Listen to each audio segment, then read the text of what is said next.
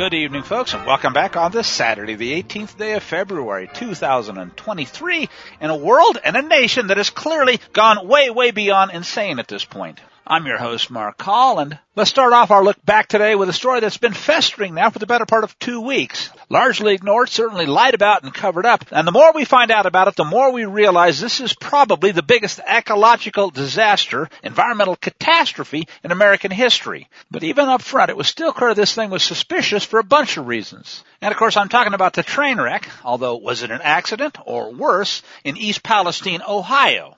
And what we'll do here this evening, in contrast to what I often do, is start with some of the latest information, and if we need to, go back and fill in some of the gaps. For example, there are videos of the train axle that at least supposedly caused the derailment, literally sparking and overheating for 20 miles prior to the time that the train went off the tracks.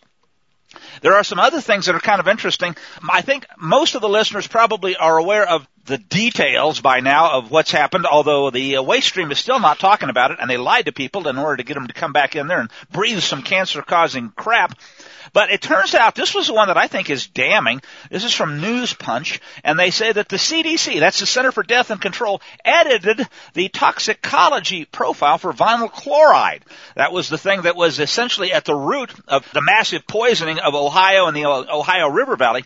They edited the toxicology profile and massively increased the lethal exposure levels, and they removed information about how the chemical affects children just 2 weeks before the dare I say it, convenient train derailment in East Palestine, Ohio, that spewed vast quantities into the environment. Worse still, as most people know, one of the worst, most idiotic decisions in government was made when they decided to puncture the tanks. Oh, we might have an explosion. Well, what they did was they had a massive fire that spewed this crap up into the upper atmosphere. But not only that, more importantly, it burned the vinyl chloride, and the result is the World War I chemical gas known as phosgene, but among other things, all kinds of dioxins. And dioxins are among the deadliest chemicals, most cancer-causing, known to man.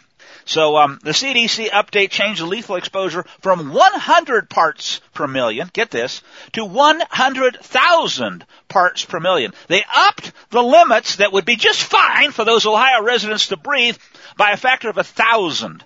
They hadn't changed it for 17 years before they decided, hey, maybe it's a good time to derail a train. Oh, let's not pull any punches, folks. Is this so coincidental? We've had lots of other train derailments, but the level of incompetence here boggles the mind. Then you have the guy whose only real qualification for being Secretary of Transportation is what he does in the bedroom, who's incompetent to drive a car, much less be Secretary of Transportation, hasn't even really, up until they finally hammered him on it, even commented on it. And this is in spite of all the other debacles going on in the transportation system, which is being gutted and destroyed. This is arguably the biggest proof yet, as if we needed it, and as if the mass poisoning of millions upon millions of Americans and people worldwide via the Zyklon B injections wasn't enough. Now they're dropping it in the skies and the rivers. And it turns out it's not just phosgene gas up front, and the kind of pollution that's obvious and immediate. It's what they did to make it worse that ought to really raise Americans' ire. And the more comes out about it, and notice it didn't come out until well after they had lit it up and distributed it all around.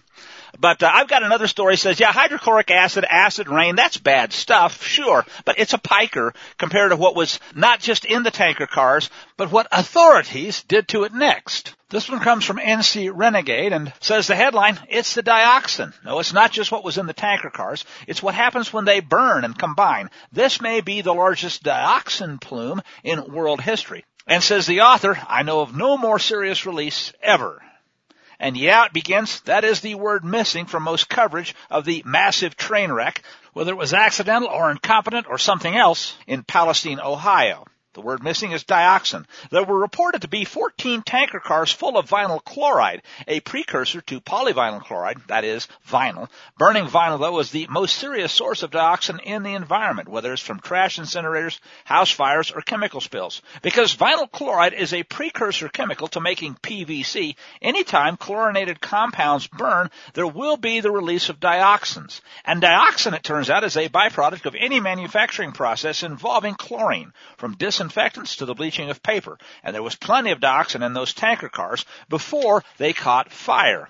But the real mess is the following. 14 tanker cars, and there were really many more than that, but 14 of them had vinyl chloride, was then set on fire deliberately by the idiots in Big Brother government, state and federal, apparently to make it easier to clear the railroad tracks, or at least that's what they're telling people, as they're dying or preparing to die. This was, says the author, the worst possible decision, because it turned many, many miles of territory into what now should be no man's land. But I've not heard of a single test for dioxin being done, says the author. There's an old saying among lawyers, folks, that goes something like, don't ask the question if you don't want people to hear the answer. Still, it affects a very large region of the country. It's not a local issue at all. The massive plume will spread far and wide and is being blown by the prevailing winds across Ohio, Pennsylvania, and New York State towards the population centers of the northeastern U.S. Oh, again, folks, it'll make a great excuse, though, to divert people from the fact that it might be their weakened immune systems and weakened cardiovascular systems and heart and lung function that kill them as a result of taking the poison poke, the Zyklon B injection. And a weakened immune system, of course, can also cause cancers that might have even been in remission to come back more virulently. At least at a minimum, the waters are being muddied now, aren't they? Which ironically tends to protect all of the guilty parties, regardless of who really actually was the main culprit. And whether it's via land or water, the toxins can spread in many directions, via water, soil movement, and air movement, since the prevailing winds are only an average, and the contamination is so serious that even soil tracking will spread significant amounts of the poisons. While few people remember how the town of Times Beach, Missouri was evacuated and then purchased by the federal government, hey, I grew up in Missouri, folks, I remember that one, after which it was leveled and had its zip code removed, and that from far, far less dioxin contamination than what has now happened in Ohio. It's now a state park, though, the author notes, but I'm not sure who'd want to have a picnic there. There's another problem, too. Dioxins are hormonally toxic, and two, they're also extremely persistent, and they build up in the food chain, generally in lipids. Where have we heard that word recently? Oh, yeah. Lipid nanoparticles. But all of the BS projected onto viruses is absolutely true when it comes to dioxins, though the contagion factor is different, running through families, for instance, pass through mother's milk, affecting whole communities through toxic release and so on. Dioxins, though, are connected to every other toxin issue that's ever lived, from DDT to PCBs to Roundup. They're orders of magnitude above, though, in their effects. The author provides some links on that score. Still, most PCBs are close enough to dioxins to qualify as such, and PCBs degrade into something called dibenzofurans, also just called furans, which are dioxins with one molecule of oxygen instead of a pair of them.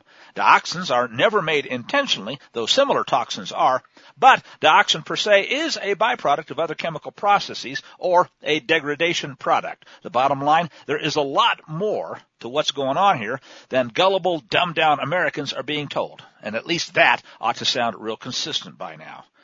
This is going to lead, says the author, to an early death for millions of Americans. For those exposed directly to Ohio and east, to the contamination of water that people will drink all the way to the Mississippi River, to contamination of food grown in the areas deemed to be safe by criminally incompetent and genocidal government bureaucrats. If you live downwind, says the story, you need to get the hell out of there. Move, whatever it takes. If you live anywhere else that's not affected, grow as much of your own food as you can so that you're not consuming dioxin-laden poison disguised as food. And as if that wasn't bad enough, folks, remember, they're going to stick various types of mRNA, not vaccines, in the food now, too. So be very aware of what you're eating, because Big Brother wants you to eat bugs and poison and not much else. What they've done here is they've destroyed the farmland. Anything that's organic in here, any food that you would get from the Ohio River Valley, you don't want to eat anymore. This is nasty. It's serious. Whether it's incompetence or by design is immaterial as far as people dying, but I will suggest that when you combine it with all the other things we're looking at here, it's hard to believe that this kind of incompetence happens by accident. Oh, and there's more. Ohio Governor Mike DeWine, he was involved in the decision, evidently, to burn this crap, but he revealed that the Biden regime has actively refused to help East Palestine, which just happens to have voted overwhelmingly for Donald Trump. But turns out the federal government is saying, oh yeah, we'll send all of our stuff to Ukraine, but Americans can go F themselves. Oh, it's hard not to be angry about this. We could care less about Americans dying, their pets, their fish, their crops being destroyed, their goats and cattle dropping dead, the wildlife in the area. They claim that Ohio is, quote, not eligible for assistance at this time. And that's again from the governor of Ohio. Nope, nothing for you. Finally, folks, we need to make sure we don't lose sight of this. The Ohio of the river basin is bad enough. It dumps into the Mississippi, and then it goes all the way to the Gulf. So this has the potential to affect the lives, the health of millions upon millions of Americans. Now, there's another aspect to this that I have been mentioning. I haven't heard it talked about on the Waystream media. No surprise here whatsoever. So I don't mind repeating it and emphasizing the importance. There are a whole lot of people in those same affected areas that are now subject to additional risk for cancer and lung and heart and pulmonary issues, you name it, because of poisons like dioxin and phosgene and so forth that they have been exposed to. How many are going to die? A lot of fish, chickens, and animals have certainly already died. But here's the bigger issue that I think needs to be at least discussed, and that is a lot of these people have taken their poison poke. They've got their 2 or 3 or 17 injection boosters, and their immune systems have already been destroyed, i.e. they're more vulnerable than they were to being killed by various kinds of chemicals, and especially cancers that will now be further advanced by the dioxin release and the other things here. So what does that mean? What it means is, it would be funny if it wasn't so tragic. You have Big Pharma basically saying, you can't prove that we killed you with the poison poke. Ha ha ha. We did lie about the data. We wanted to try to keep it secret for 75 years. It's come out that these things are not only not helpful, they're physically harmful, and lots of folks are dropping dead from strokes and blood clots and other stuff, but cancers are going to be the longer-term killer. Well, guess what? They have just conflated the mix. This is like destroying the chain of evidence. So now what you have is this wonderful situation, if you're a railroad or Big Pharma, where you say, oh, the railroad did it. No, Big Pharma did it. No, the railroad did it. Well, you can't sue us all. You can't prove it. Ha ha, I guess you're just going to have to die. Oh, by the way, you can't have your house anymore either because it's ruined. So on every front, this is like one hand washing the other so that they can kill more people and laugh about it all the way to the bank. From there, let's go to a story that would be comic relief if it wasn't such a disaster and, oh, by the way, such a smokescreen to cover up the other kind of incompetence that results in the military destruction of a once free country. And it's the kind of thing that I waited till I saw confirmation on to report, because what I first heard did sound a lot like a joke. A kid's toy balloon was how it was being sold. That's not exactly the case. I'll introduce it this way by saying yours truly, your host. I have been a ham radio operator since before I could drive a car, so a long, long time. For many years, I have never done it myself, but I have certainly watched people do it. And amateur radio operators have launched things via balloons literally for decades now. And you can buy a nice weather balloon. It turns out now you can get one on Amazon for $13. It's a great big balloon. They sell them for parties too, but these are these Mylar balloons, and they will carry aloft a little payload. Sometimes they're called pico balloons. I can remember, I don't know how, 25 years ago, seeing articles about BCAR, balloon carrying amateur radio or a repeater.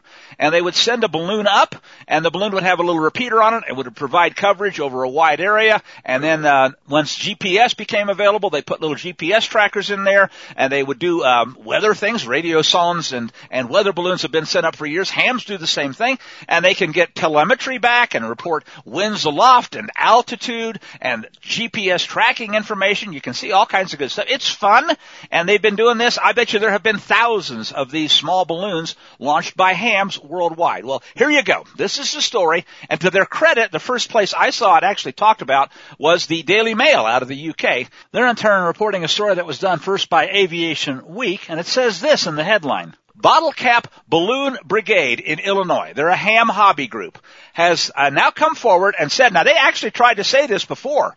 The fellow that was the head of the organization that manufactures these balloons said, I tried to talk to the military, to the FBI. They basically gave me the runaround.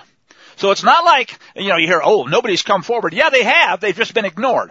Anyway, the Bottle Cap Balloon Brigade, ham radio operators, claim that their $13 weather balloon, the last time it pinged, in other words, sent data back down to the ground crew, was just hours before the F-22 brought down the so-called UFO with a $500,400,000, but hey, when it's Big Brother, what's $100,000, right?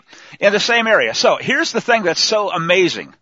The mystery balloon It actually had a ham call sign, K9YO. So remember, these things identify themselves, and it was pinging. You'd have thought the military could do the obvious and say, hey, let's check the ham frequencies. Oh, yeah, there's some Morse code telling us the telemetry from this balloon. I bet maybe that's how they tracked it. In any case, the balloon last reported its location just before 1 a.m. Greenwich Mean Time on Saturday, February 11th, over Alaska, and then a F-22 was scrambled. Get this, the last elevation that the balloon reported itself at was 37,928 feet. So it reported 37,928, and the military reported they shot down this UFO at around 40,000 feet.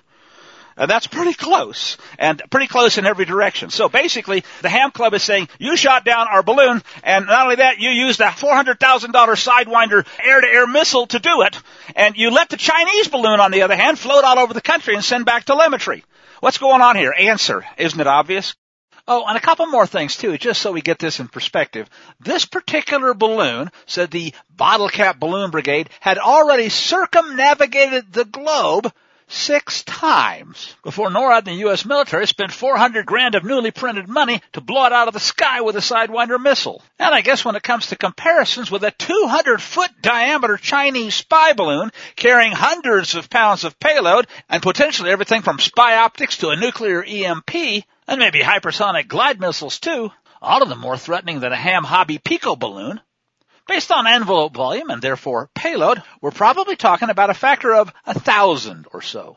And here maybe you'd hope that the U.S. military and NORAD could tell the difference. But obviously, when it comes to spending taxpayer bucks like they were candy in order to CYA, you can see what's really important. Oh yeah, and one last thing, I guess you could call this another bit of damning evidence. CBS News reported that, in fact, the U.S. intelligence agencies did track not only the launch of the big Chinese spy balloon, and its track up to and across the United States for over a week before they decided, yeah, their masters are paying them well enough.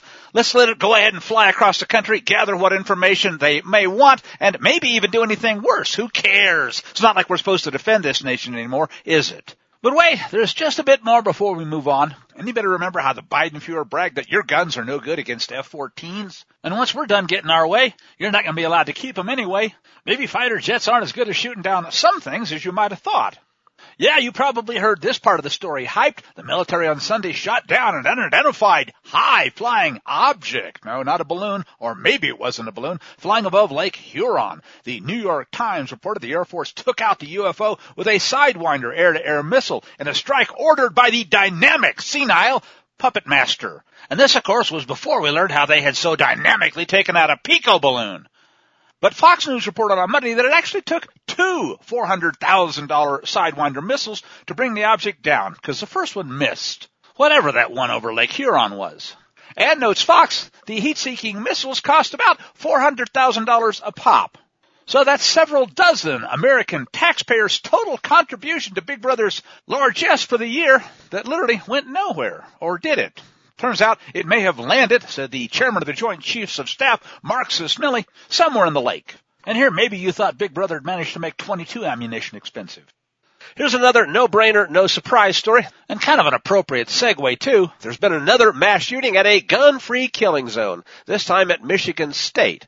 As of press time, said Zero Hedge's update on Tuesday, police haven't named the dead suspect, but he is a 43-year-old black man not affiliated in any way with Michigan State University, and they said, quote, we have no idea why he came to campus tonight, unquote, although some of us might suspect, yeah, you do, and he killed 3 people and critically injured 5 more before turning the gun on himself and ending it all.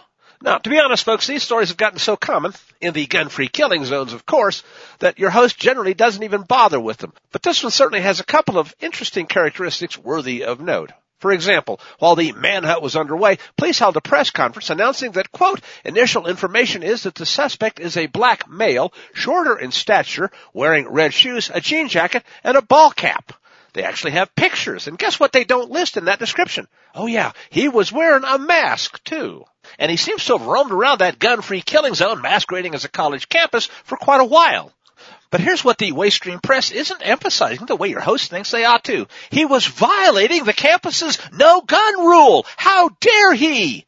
I guess he didn't really care that it was a gun-free killing zone. Or just maybe, folks, he knew it and took advantage of it because it made for easy pickings. The MSU.edu Policies and Procedures page notes that the entire university workforce, except for their rent-a-cops, are prohibited at any time while on property owned, leased, or otherwise controlled by the university or in the course of their employment anywhere from possessing or using any firearm, even if they have a concealed weapons permit or otherwise authorized by law to keep and bear arms. Now, this would almost be funny if it wasn't so stupid, or as has been obvious for years now, catastrophic. Here's a story, actually two of them, dating back almost exactly 1 year from local media in the MSU area. Michigan State University prohibits students, faculty, and staff, any of them, from carrying all firearms on campus. However, it said visitors with a concealed pistol license, CPL, are allowed to carry a gun on campus, so as long as it's concealed, they can get away with it. But the Students Against Gun Violence idiot group at MSU is trying to change that rule. Now, you ready for this? No, they don't want to be able to carry guns to protect themselves from exactly what just happened. They want to make sure that concealed weapons are prohibited. Well, unless somebody comes in carrying a concealed weapon like this guy did for the obvious reason of killing the disarmed sheeple without anybody being able to respond. One of the Students Against Gun Violence snowflakes said, "I don't think we've done enough in the past. I believe everyone should feel safe going to work or school, and getting this rule changed is a great step toward a safer environment." Here's another quote from the same airhead, different media outlet, who said, "There's really no foreseeable reason for people to be carrying firearms on campus." Well, unless, obviously, they intend to do exactly what this guy did without armed opposition from the intended victims. More of the quote. Students can't carry firearms. Faculty can't carry firearms. So it's essentially just visitors on campus carrying firearms, she said, unquote. Yeah, you got it. Let's just ignore facts and history and I'll pretend that gun-free killing zones aren't exactly what both of those things prove they really are. What a bunch of uneducated, dumbed-down ninnies. It does make me wonder, folks, if any of those sheeple who survived their near-death encounter might actually awaken at this point and get a clue. On that score, I have one interesting story that I've had sitting on my desk for a couple of days now, but it fits here, and it might especially resonate with some of those MSU students, I can't help but suspect. U.S. ban on pot users. Owning guns has been ruled unconstitutional. It's yet another defeat for the gun grabbers, says Zero Hedge's summary. A federal law claiming to bar marijuana users from owning and possessing firearms, Second Amendment be damned, of course, has been ruled unconstitutional. And in a 54-page ruling handed down in Oklahoma, U.S. District Judge Patrick Wyrick said the government cannot claim that defendant Jared Harrison's, quote, mere status as a user of marijuana justifies stripping him of his fundamental right to possess a firearm, unquote. And that, says the piece, is just the latest of many rulings against gun restrictions following in the wider wake of last June's watershed U.S. Supreme Court ruling called New York State Rifle and Pistol Association v. Bruin, which established a test that federal judges across the country should now apply, if they feel like it anyway, when evaluating unconstitutional gun control laws, since the meaning of words like shall not seem to escape them. No, it's not, do they infringe something that they don't know anything about anyway? It's, is this new gun control infringement, quote, consistent with the nation's historical tradition of firearms ownership, unquote. Big Brother, says the story, not wanting any of the peons to have anything with which to defend themselves against what is obviously planned, is expected to appeal the decision. By midweek, but before the bodies were even cold in Michigan, the grave dancers were doing their very predictable thing. Anti-liberty socialists in Michigan, aka the ruling Progressive Party, are now looking to expedite their new anti-constitutional gun laws after the most recent demonstration of what happens when you prevent law-abiding citizens from defending themselves against wannabe mass murderers who already don't pay attention to their idiotic gun control laws. This one from the Washington Examiner and TGP, among others. The Democrats won. At least whoever counted the votes gave them both houses of the Michigan legislature in the rigged 2020 midterms. So now in the aftermath of the MSU shooting in the gun-free killing zone, they're rushing to infringe on the rights of the law-abiding people who had nothing to do with it, and were indeed prevented from preventing it. All right, nothing new or even surprising there. So how about this? Also courtesy of Jim Hoft and the Gateway Pundit, the shooter there at MSU who conveniently took his own life, so it's kind of tough for people to track down all the facts before the news cycle conveniently forgets and moves on, just might have been a prohibited person who wasn't even supposed to be allowed to have guns anyway. There's a message here, folks, and one thing you know for sure is the same folks who want you dead would prefer to have you disarmed first, so they don't want you to hear that either. And we'll be right back. Just like yesterday, then I'll get on my knees and pray. We don't get fooled again.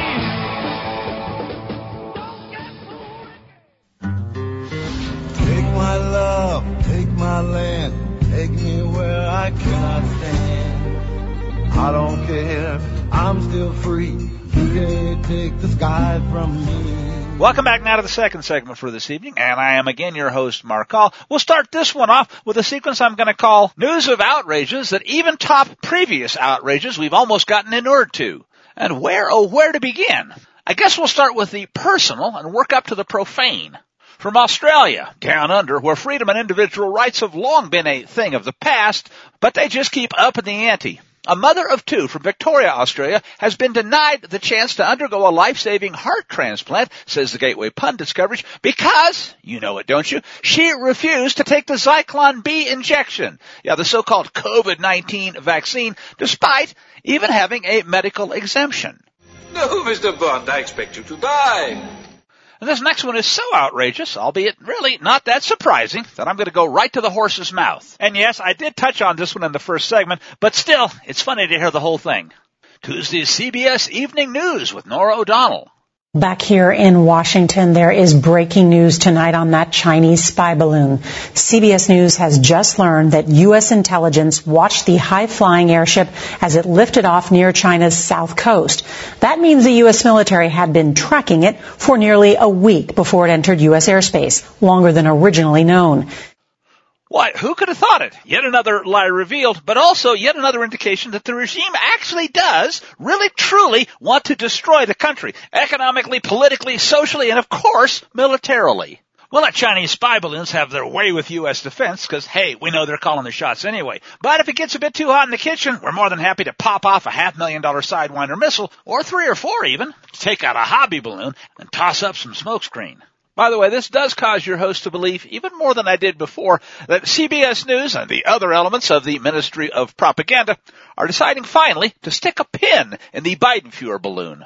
This next one's outrageous, too, not so much because we didn't already know they want kids dead and giving them the Zyklon B injection for a pandemic illness that basically isn't a threat to them, while sterility, strokes, and heart attacks arguably are, is only part of the story.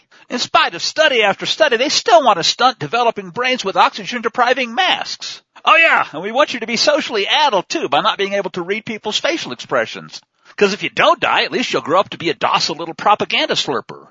But it shows the attitude. They just don't care that you know they want them that way. On Tuesday this week, U.S. Representative Kathy McMorris Rogers confronted the so-called CDC director, that really, this case, stands for the Center for Death to Children, Rochelle Walensky, during congressional testifying on the COVID pandemic, pointing out that yet another study published on July 30th by the Cochrane Library, a world-renowned medical database famous for high-quality evidential reviews, which the representative called, quote, another scientific nail in the coffin for mask mandates, asked the head scumbag if the Center for Death to Children will now revise its guidance on masking in schools, since it's been shown that they're worthless, at best, in preventing any spread of the disease. And the answer? Basically, no. And what are you going to do about it? Our masking guidance, she said, doesn't really change with time. No, folks, it doesn't. It doesn't change based on evidence either, and it sure as hell never had anything to do with science. And even though we talked about this story up front, when it comes to outrages of the week, and perhaps of the century, we do have to at least touch again on what else came out this week concerning the accident, or was it, of that train in Ohio. So bad that you have to ask the obvious question. Is it merely incompetence at a cataclysmic scale, almost beyond imagination, and with a cover-up to boot? Or is this one so idiotic that you have to ask, is it really intentional? And not just the incompetence that led to the accident, but what the so-called experts did next. Like burning all of this deadly stuff so that the result could be phosgene gas and things that are ultimately even worse. Not just in the air, but the water, too. And as I noted in the first segment, the dioxin aspect of the equation still isn't getting the coverage it deserves. But maybe here's yet another indicator that more and more of the press has had it with the Biden Fuhrer and planned destruction masquerading as incompetence. First, and perhaps no surprise coming from him, Tucker Carlson on his show Tuesday night let the American people know what was really going on. The headline, "This is a disaster." But it was his Fox News compadre Jesse Waters who really put the pieces together in an excellent summary incorporating a number of bits of eyewitness testimony, people who are suffering as a result of government incompetence, or worse, Ohio's own version of Dr. Mengele Fauci, who said, "Hey, don't worry about it. It's just volatile organic chemicals. You get the same thing when you fill up your car," although he ignored the fact that they didn't use car fumes to kill soldiers in trenches in World War I.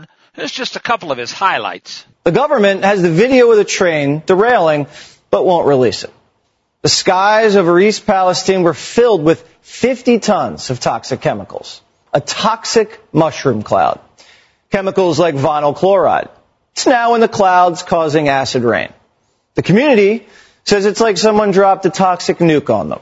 They're understandably worried, folks. They see death all around them, and maybe they're starting to figure it out. These people really don't care whether I live or die. So poison gas is lighting up the neighborhood, and government doctors are saying, your runny nose, your headache, probably just a common cold. Wait a second, a year ago, you couldn't go to the gym unless you were double vaxxed with a mask. If you coughed, you had to isolate for 10 days. So what's going on here? Okay, well, he's asking it as a question. I think we already know the answer. It was never about public health or safety. Really. They really do want you dead. And everything that we've seen for the last couple of years makes it abundantly obvious. And now a train goes off the tracks, they light it on fire, it's probably going to give everybody cancer, and the president calls a lid. These chemicals are flowing downstream to West Virginia. And we haven't declared a national emergency. We declared a national emergency over monkeypox. And there's no national emergency here. National emergencies, folks, are being used for the purposes of control. This is about killing people. Oh, yeah, and let's not forget, it makes a great excuse for covering up the deaths due to the even bigger environmental and health catastrophe of the plandemic and the two-part bioweapon that has injected over 1 billion people now worldwide. They're already dropping like flies. They certainly need another excuse to blame these sudden, unexpected adult deaths on. And I guess you could say this literally muddies or maybe even poisons the waters. Biden was too scared of letting a single piece of debris from a balloon fall in Montana. But he's okay with cancerous chemicals in our rivers? No, folks, not just okay. You think the very same people that are double-dog daring the Russian bear to nuke us, go ahead, nuke us, care even a whit about chemical weapons being deployed over a large part of the Ohio River basin? There's a message here. We've heard it time after time after time now, and it's no longer even thinly veiled. There were more outrages from Arizona this week, too, and that's on top of the stolen election. In this case, it's that 73-year-old Arizona rancher who's been arrested and charged with first-degree murder for daring to shoot an illegal alien. No, he didn't come down from a balloon. Trespassing, and it turns out there's more, on his private ranch. And it looks like the more we hear about the story, the more we realize what's really going on here. Fox News put it this way, quoting defense attorneys. He saw a group of men moving through the trees around his home, all armed with AK-47 rifles, dressed in khakis and camouflage clothing, and carrying large backpacks. None of them were known to him, and none of them had his permission to come onto his land. Because he was understandably concerned and reasonably feared for his and his wife's safety, as well as his animals, he called the Border Patrol Ranch Liaison, specifically assigned, or so we're told, to aid people living on the borderlands, to report what he'd seen and to, quote, summon immediate help. After which the leader of the armed group saw Mr. Kelly and pointed an AK-47 rifle right at him. So fearing for his life and his safety, he fired several shots from his rifle well over their heads, hoping to scare them away from him, his wife, his animals, and his home, and they ran off into the desert. Only after they had fled did Mr. Kelly walk over to his barn to see if it was safe and secure. But as the sun was going down later that day, Mr. Kelly went to his pastures to check on his horse, still concerned it might have been injured in the incident, and noticing that the dogs he took with him were focused on something in the bush, he approached and observed a body lying face down on the grass, whereupon he called Border Patrol. The story says here for the third time to report the discovery and request assistance from law enforcement. And it's pretty obvious what happened after that. The ranch, says his defense lawyers, was surrounded by fencing with no trespassing and private property signs posted everywhere. George Allen Kelly is an elderly man who was in fear for his life and acted quickly to protect his wife, property, and animals. And defense lawyers say that Kelly had a right, since he clearly feared for his safety, to shoot the invaders anyway, under Arizona law. And I can't help but think, notice how increasingly the law doesn't seem to really matter much anymore. Here's one from the Gateway Pundit on the false flag insurrection known as January the 6th and what looks like a setup. According to a motion submitted this past Friday by an attorney for the Proud Boys, it appears that Big Brother itself is the author of a mysterious document entitled 1776 Returns. It supposedly outlined strategic plans for the takeover of U.S. government buildings on January 6, 2021, and guess what, folks? It may have been written by none other than Big Brother's own agents. The mysterious document, says the piece, was sent unsolicited to Proud Boy Enrico Tarrio immediately prior to January 6 by a love interest named Erica Flores. But it's been revealed that Flores reportedly testified to the J6 committee that a government official was the actual author of the entirety of the 1776 returns document, and that this FBI and CIA member or associate asked her to share it with the love interest Enrico Tarrio. Says the motion by attorney Roger Roots, it appears that the government itself is the author of the most incriminating and damning document in this case, which was mysteriously sent at government request to Proud Boy leader Enrico Tarrio immediately prior to January 6th in order to frame or implicate Tarrio in a government-created scheme to storm buildings around the Capitol. It's called Exhibit 528-1, and the government's efforts to frame or smear the defendants with it constitutes outrageous government conduct, said the attorney.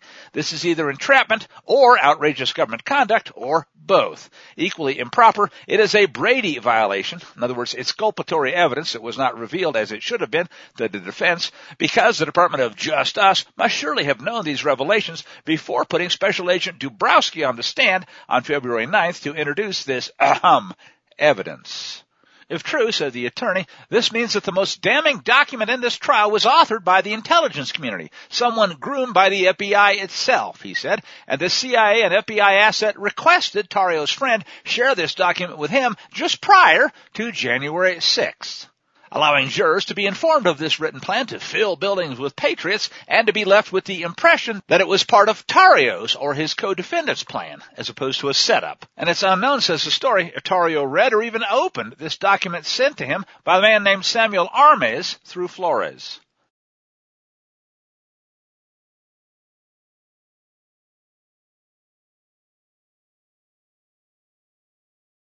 Here next, our daily Bond villain update, and who better than Klaus Schwab? He makes Ernst Blofeld look like a pussycat-loving softie. And here he is at the World Government Summit in Dubai, saying that whoever masters these technologies, from the metaverse to AI to synthetic biology, will rule the world. And I agree. Artificial intelligence, but not only artificial intelligence, but also the metaverse, new space technologies, and I could go on and on. Synthetic biology.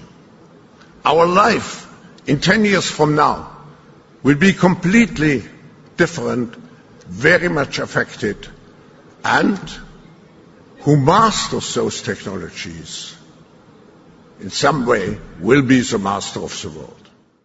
And we will run them.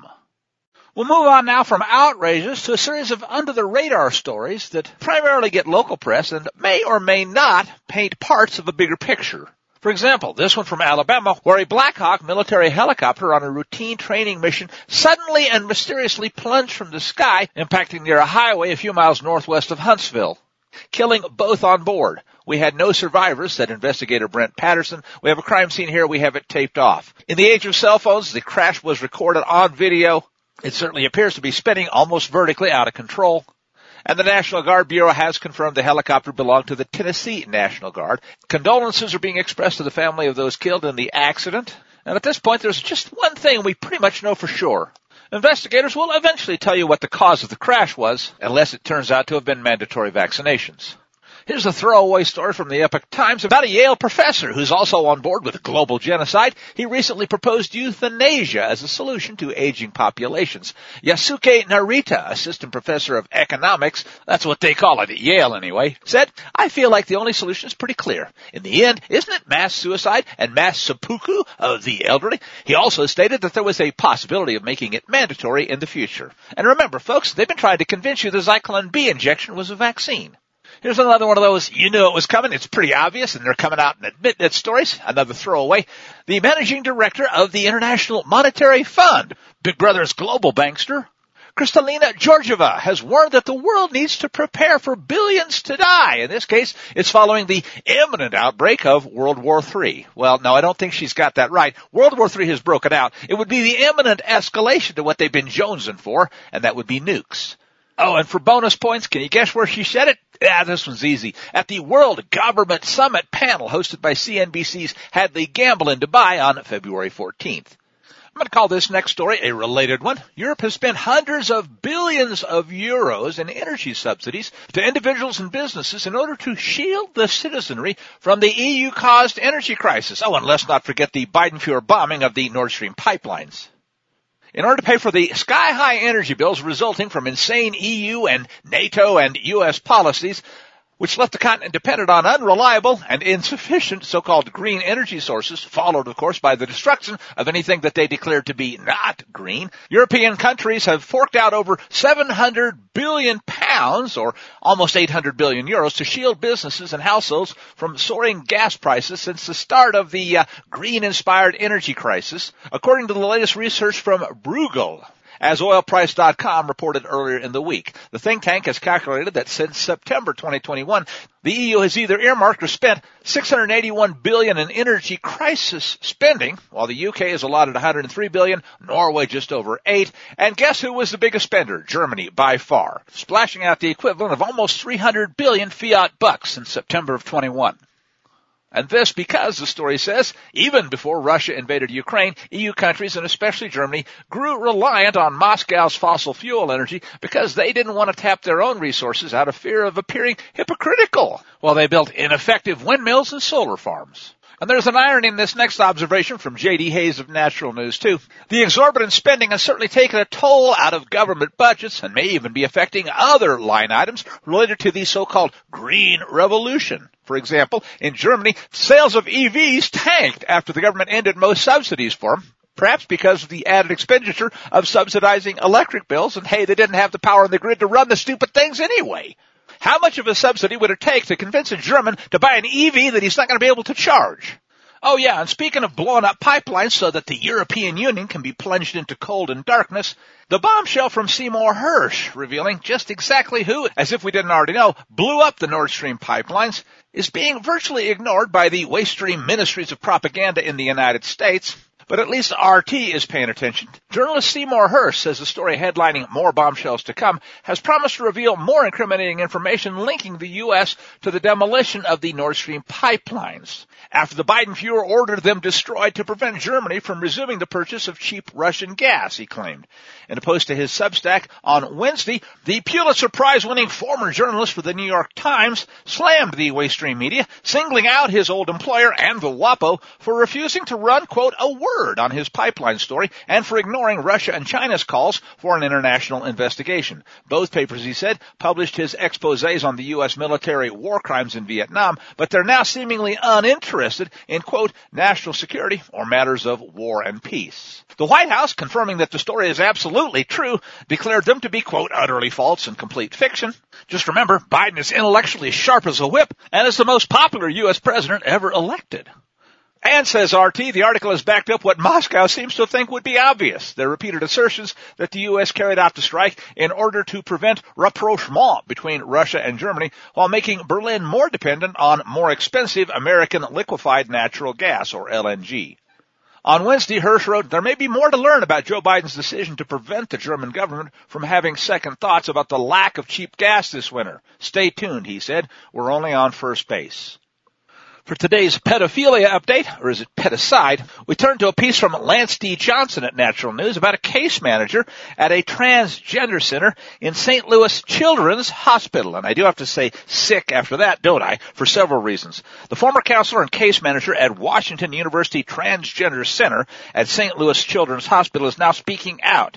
Jamie Reed, age 42, who for almost 4 years worked at the Washington University School of Medicine Division of Infectious Diseases, giving counsel to HIV-positive young adults who identified as transgender or gender nonconforming, says now that, quote, what's happening to children is morally and medically appalling. She relayed her own compassion to the youth she counseled, having questioned her own gender identity several times throughout her adolescence. However, when she took up the job as a case manager at the new transgender center, she began seeing the operation for what she says it really was, an abusive, predatory operation that confused youth, destroyed their identity, while chemically castrating and physically mutilating their bodies. And I guess that's a pretty decent summary. Writes Johnson, the sole purpose of the so-called transgender clinic was to treat kids with gender dysphoria as soon as possible, and as permanently as possible, too. Your host can't help but think. The treatments were not centered on helping the child realize and accept their true God-given birth gender. No, they were instead designed to chemically alter their birth gender and cause further confusion about who they really are. No confusion, though, when it comes to what was eventually going to happen to them concerning reproduction, and that was nothing. Jamie Reed brought into the clinic around 1,000 distressed young people who were immediately handed hormone prescriptions which caused further distress, never addressing the underlying psychological and emotional issues that the teens faced. Jamie saw with her own eyes, she says, the side effects and life-altering consequences of these prescriptions, and in many cases, the youth were permanently sterilized. Quote, I left the clinic in November of last year because I could no longer participate in what was happening there, she writes. By the time I departed, I was certain that the way the American medical system was treating these patients is the opposite of the promise we make to do no harm. Instead, we're permanently harming the vulnerable patients under our care. When she started at the center, she got about 10 calls per month on average, but by the time she left, the number of damaged kids seeking puberty blockers and synthetic hormones had exploded to between 50 and 70 cases per month, and many had their underlying health conditions completely ignored, from depression and anxiety to ADHD, eating disorders, obesity, and autism. And when she questioned the use of hormones and surgery for any child, she was quickly derided by her peers as being a transphobe. Jamie saw an influx of young patients who were deeply disturbed, who had suffered through one or more childhood traumas, and instead of addressing the actual issues these children were facing, the therapist often gave them the green light for gender transitions as the solution to all of their problems. Quote, left untreated, gender dysphoria has any number of consequences, from self-harm to suicide, says the center on their website. This message alone proves that these transgender centers, says Lance Johnson, are violently coercive. They condemn patients to psychological demise and certain death if they don't go through with puberty blockers, synthetic hormones, and surgeries. All of which, says the author, is a hopeless message. This is medical malpractice. This is a blatant and coercive lie. Amen. Here next is a story that I'll admit I take with a grain of salt because of the source, which is MSN.com. But nevertheless, it raises some interesting questions. In October of 2022, it begins, a number of cattle were discovered dead near the town of Meeker in the mountains of Colorado. Officials from CPW, Colorado Parks and Wildlife, said in November, after 41 cows were found dead, that they couldn't confirm the cause. Some of the cattle, but not all of them, appeared to have injuries linked to wolves, said the officials. However, they didn't find any wolves. There were none detected in surrounding areas. Some cattle didn't have any injuries at all, at least not anything visible. So they said maybe they were caused not by wolves, but by, quote, large canines. Anybody else see something there that just doesn't quite make sense, folks? Carter Niemeyer, wolf predation expert and former U.S. Department of Agricultural Wildlife Services district supervisor, was supplied with the documents on the incident by the Humane Society of the U.S., and he said he saw no evidence of wolf-caused injuries. From the documents, I guess they were left unscathed by the wolf attacks. But notice, folks, the article never says the expert examined any of the dead animals. But maybe it was something else, because they were all at high altitude. Occasionally that could cause heart failure. That's my story, and I'm sticking to it. Still, though, all of them appeared to have died quite suddenly and all at once. But even that hasn't been confirmed. Now, here's the thing I think is interesting, folks. This mysterious incident came to life as gray wolves are slowly beginning to make a comeback in Colorado. The animals used to be abundant in the state before they were eradicated in the 1940s because they killed things like cattle and kids, and a lot of people decided, the old stories about wolves were true. We don't want them here anymore. But now it seems the idiot leftists in Denver that think they run this state are trying to reintroduce wolves, whether the people who actually live in the areas that they want to destroy want it or not. The old predation menace. Proposition 114 was allegedly approved by voters in the rigged 2020 general election, and you have to figure, folks, that if it really did win, it was by people in Denver and Boulder who don't know anything about the mountains anyway and don't really care what happens to people out there in hike-over country.